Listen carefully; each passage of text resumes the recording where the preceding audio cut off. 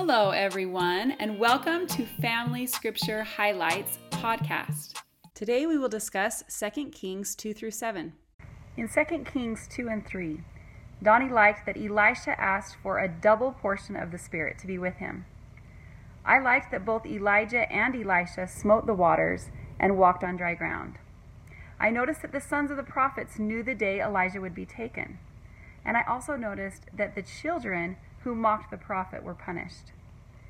Donnie liked that the children of Israel won the Moabites because they inquired of the prophet what to do, since the word of the Lord was with him.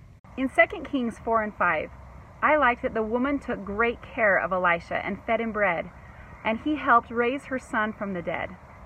Donnie liked in the story of Naaman that his wife's mistress spoke up and said that there's a prophet in Samaria that could heal him from leprosy.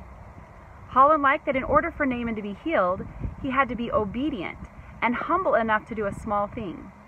And Benson pointed out that his servant was punished because he tried to earn money off the healing.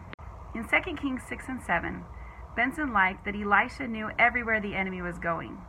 The king thought there was a spy among them, but there was a prophet in Israel. Donnie liked that Elisha asked the Lord to open the eyes of the young man who feared when he saw how numerous the host of the enemy was.